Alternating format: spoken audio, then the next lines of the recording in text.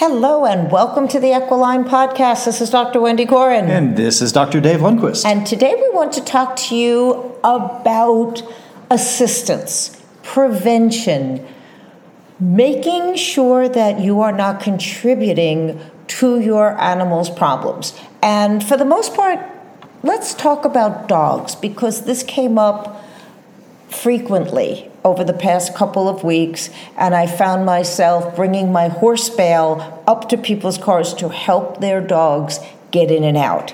And if that only is something that happens when an animal is near me, that's not most of its life. So let's talk about what you can do to make your animal's life not just easier, but safer and healthier. And so that they last longer. Because it's a lot of wear and tear. Jumping in and out of vehicles all the time, jumping in and off beds can be a big deal. Especially people with very large dogs, or the dachshunds, probably one of our classic low back injured dogs, because they love jumping off high things, and they don't just jump down; they jump out and down. So being able to be aware of this and having some control over their activity can increase their ability to not get hurt and be healthier. Well, here's it's really important. Here's the thing. If you allow your dog as it's growing to jump down and jam those lower cervical, upper thoracic vertebra, you are setting a field. You're setting an environment for future degenerative changes, neurological changes, and loss of function and pain. If your older dog starts to hesitate and say, I really can't jump up, and you go, jump, what you're doing is taking a degenerative condition, a bone-on-bone condition, an arthritic condition, and asking them to create more pressure on it, therefore creating more pain, more inflammation, more damage. So if we're going to allow our animals to be in situations like beds and cars and things that are not natural for them, well, then let's at least create an environment that doesn't tax them while we are taking them with us everywhere we go. Yeah, and some of us have those real high drive dogs, and they'll do it no matter what. I mean, they could still be hurting. They could just practically be a fourth-degree lameness, and they'll still try to do it because their drive is so high. So do you push them, or do you get them to rest? Well, and that's just funny because we have a very low-drive dog who says, I'm 3, there's nothing wrong with me, but I'm not really going to jump in the car. Her sister gets in the car, wham, you see all these joints are functioning. So you do want to know your animal, and you don't want to coddle them too much because that doesn't build muscle tone, and therefore you end up with more pressure on joints. So it's the balance of what kind of activity is going to make them stronger and more supple, and what kind of activity is going to break them down. As Hans Selye said, there's stress, which is good for you, which we call EU stress, because it builds you, and there's distress, which breaks you down. So we want to stress our dogs in the kindest, healthy building way possible, which most of us who do things with our dogs, who ask them to perform, who do agility, who do frisbee, who do all things, realize that there's a lot of building up in order to keep them safe in doing these things. Conversely, there's a lot of us who have trucks, who have very elevated cars that are difficult to get out of, and have the expectation that the dog can just jump down with no risk. I remember when we got our Newfoundland, the breeder was, don't even let them go up and down stairs for the first year of their life, because that contributes to too much stress on growing bones. So, having an awareness of what your dog can do and whether you're doing something that's going to build them or break them is real important. And I think everybody who takes their dog in the car has to have a step down in order not to be part of the problem. Yeah, because we have a dog that loves the ocean, loves going to the beach. And she's almost 12 years old now. And so she's not 6 anymore. I can't take that ball and throw as far into the ocean on a rough day as I can. That's not good for her. So what do? I throw it into the very, very shallow end where there's hardly any waves. Or I just throw it down along the beach, and I don't throw it as hard as I can and as far as I can anymore. I don't want her overextending herself, because she will, because her drive is there when she has a toy. Her toy drive is really high. A great play drive, but so we have to be the adult in the relationship. You have to be the adult in the relationship. You have to be the responsible one. And not count on it. So I know that we happen to travel with giant styrofoam blocks that it's easy to put out by the door and create that transition. What I'm looking for, and those of you listening, help me find vendors who make collapsible boxes that are strong enough for a basset hound to come down on, strong enough. We have steps that up into the bed. Why? Because it is not possible in our household not to have at least 3, perhaps 4 extraneous animals in the bed with us, and we want to make it easy for them. Why? Because they're coming up anyway. Or, as the Jack Russell will do, sit at the edge of the bed and bark until you let her in. So they've trained us very well, and we take the responsibility that as long as we're going to allow this, we're going to do it in a way that doesn't hurt them. So collapsible stairs, as long as they're heavy enough and secure enough for your size beast, is so important. Some dogs will do ramps, and they're very easily collapsible. Ramps are good and bad. If the dog's going to fall off the side of the ramp, you have to know your dog. Also, depending upon if they have any issues, sometimes the downward slope of the ramp can be very load-bearing on the front legs, and a step can be easier. So these are all things that you can fine-tune for yourself. And, this is really primarily a canine discussion, and not only a canine discussion. Because if we talk about caring for the human element, we recommend that people get off without landing full feet on concrete and smashing their ankles, their knees, and their hips, and their lumbar spine. We recommend a soft landing, which can be a step down as well as a mounting block to get up. You can use something that is safe to get down on, which means not generally a mounting block, but at least a cushioned landing pad and bending your knees. So we actually do care about the human element a little bit. Just like we care about the safety of your soles and keeping your eyes open for things that are likely to cause damage. Today's rant, though, is about the dogs and the surfaces, because I've seen too many dog injuries that are 100% preventable, not from them running into another dog or running into a fence, but their activities of daily living. Yeah, and we live in Florida, so we have tile floors everywhere and hardwood floors everywhere. Those are slick, and there's not a lot of cushion when they lie down. So we have dog beds everywhere. I think we have more dog beds in our house than we definitely have more dog beds than we have human beds. Oh, by far. Tenfold. Yes, and we have rugs in numerous places. We have a large ottoman that the big dogs like to lay down on. Of course, they use the couch too, but having comfortable places for them to lie down so their bones aren't lying on those hard surfaces.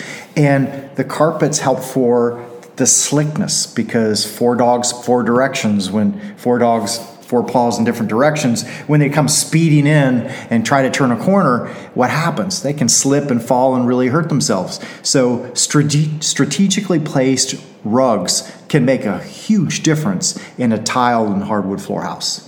And there's a friend of ours who makes toe clips, and Dr. Busby is a phenomenal veterinarian. Toe grips. And toe grips. And they are add-ons to your for your dog's manicures that stop the slippage. And actually were created to help lamenesses in older dogs because they added feeling, proprioception, awareness to their hind legs. So there's so many ways you can take this once you choose to notice that how you create an environment for your animal has everything to do with how long that animal is going to be comfortable and functional in your care. Yeah. And also being in Florida, we're really cautious about taking our dogs out onto hot pavement because you don't realize how hot that pavement can be. Take your shoes off sometime and walk across a parking lot and find out how hot that pavement is. Or even the hot sand at the beach can be really hard on the bottom of their pads and can actually cause abrasions, irritations, almost like a sunburn on the bottom of their paws. Oh, and full on, burns, second, third degree burns as well, because if you can't step on it, it's hurting them. Sometimes they're very willing to run across it, as Dave said, when they're highly motivated. But I have purchased a few pairs of doggy socks for when we went to New Orleans and had to walk on the street. You think it through. Absolutely think it through. What environment are you taking your dog in, and how can you make this the healthiest choice possible? And when you're thinking about, they're young, well, think about young athletes get hurt frequently. Why? Because they're asking their body to do more than it's ready for. They're not strong enough. And old athletes get hurt because they forget that there's been 20 years since they since they last played. I get the amount of humans. It's like, I played basketball. When was the last time you played? 25 years ago. I wonder why I sprained my ankle, wrist, neck, every part of me. So knowing who your dog is and what it's capable of, and how have you created the strength necessary for the task at hand. And just because they could do it yesterday, if your dog hesitates, stops and thinks when it used to just do, that's a signal. That dog needs to be evaluated, whether by your primary or your chiropractor or your acupuncturist, massage therapist. That dog needs to be evaluated, because as you pay attention, hesitancy is a strong, strong indicator that something isn't functioning correctly. And we'll have to slip a thing in for the horse people too.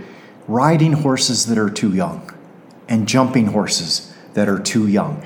Jumping a 2-year-old and 3-year-old horse, when the end plates of their bones their growth plates basically have not closed yet. Till they're 6. Yes, and this can create issues later on in life. Early degenerative processes, early breakdown in those end plates, loss of bone growth. So it's really important that you take care of that animal and realize that you can't jump them on a daily basis when they're 3 years old. Right? Then that's the whole thing. It's balance. It's balance what you're asking with their constitution. As to say, I hate that now, I'll never let my dog in and out of the car. No, let them in and out of the car with a step up. Not don't jump your horse, but jump your horse 3 times a week. Use a thin line pad. Do something that's going to mitigate the amount of stress and distress that's going on in those bodies. It's the truth for all of us. If you don't analyze the situation before you attempt to do something, that's when you're most likely to be hurt. If you go to reach for something and it's out of range, it's much better to have looked at the situation first and gone, what do I need to stand on? What do I need to have? What do I need to get out of my way before this is a safe situation? And we always think, I'll fix it later. Usually that's after something is broken. So we want to assist you in being, as we talked about last week, chiropractical. The practical way of taking care of your creatures is to be Jiminy Cricket, be their conscience, allow them to enjoy themselves in the most structured way possible, because they're going to run into a fence because they're having too much fun. You can't always prevent that, but you can prevent them jumping down onto pebbles from the back of a pickup truck. That's within your ability to change that situation. And another thing that we have in our house that can be dangerous for our animals are hardwood stairs. They're slick. The dogs can't get a good grip on them. If their nails get too long, they'll slip easier. Yeah.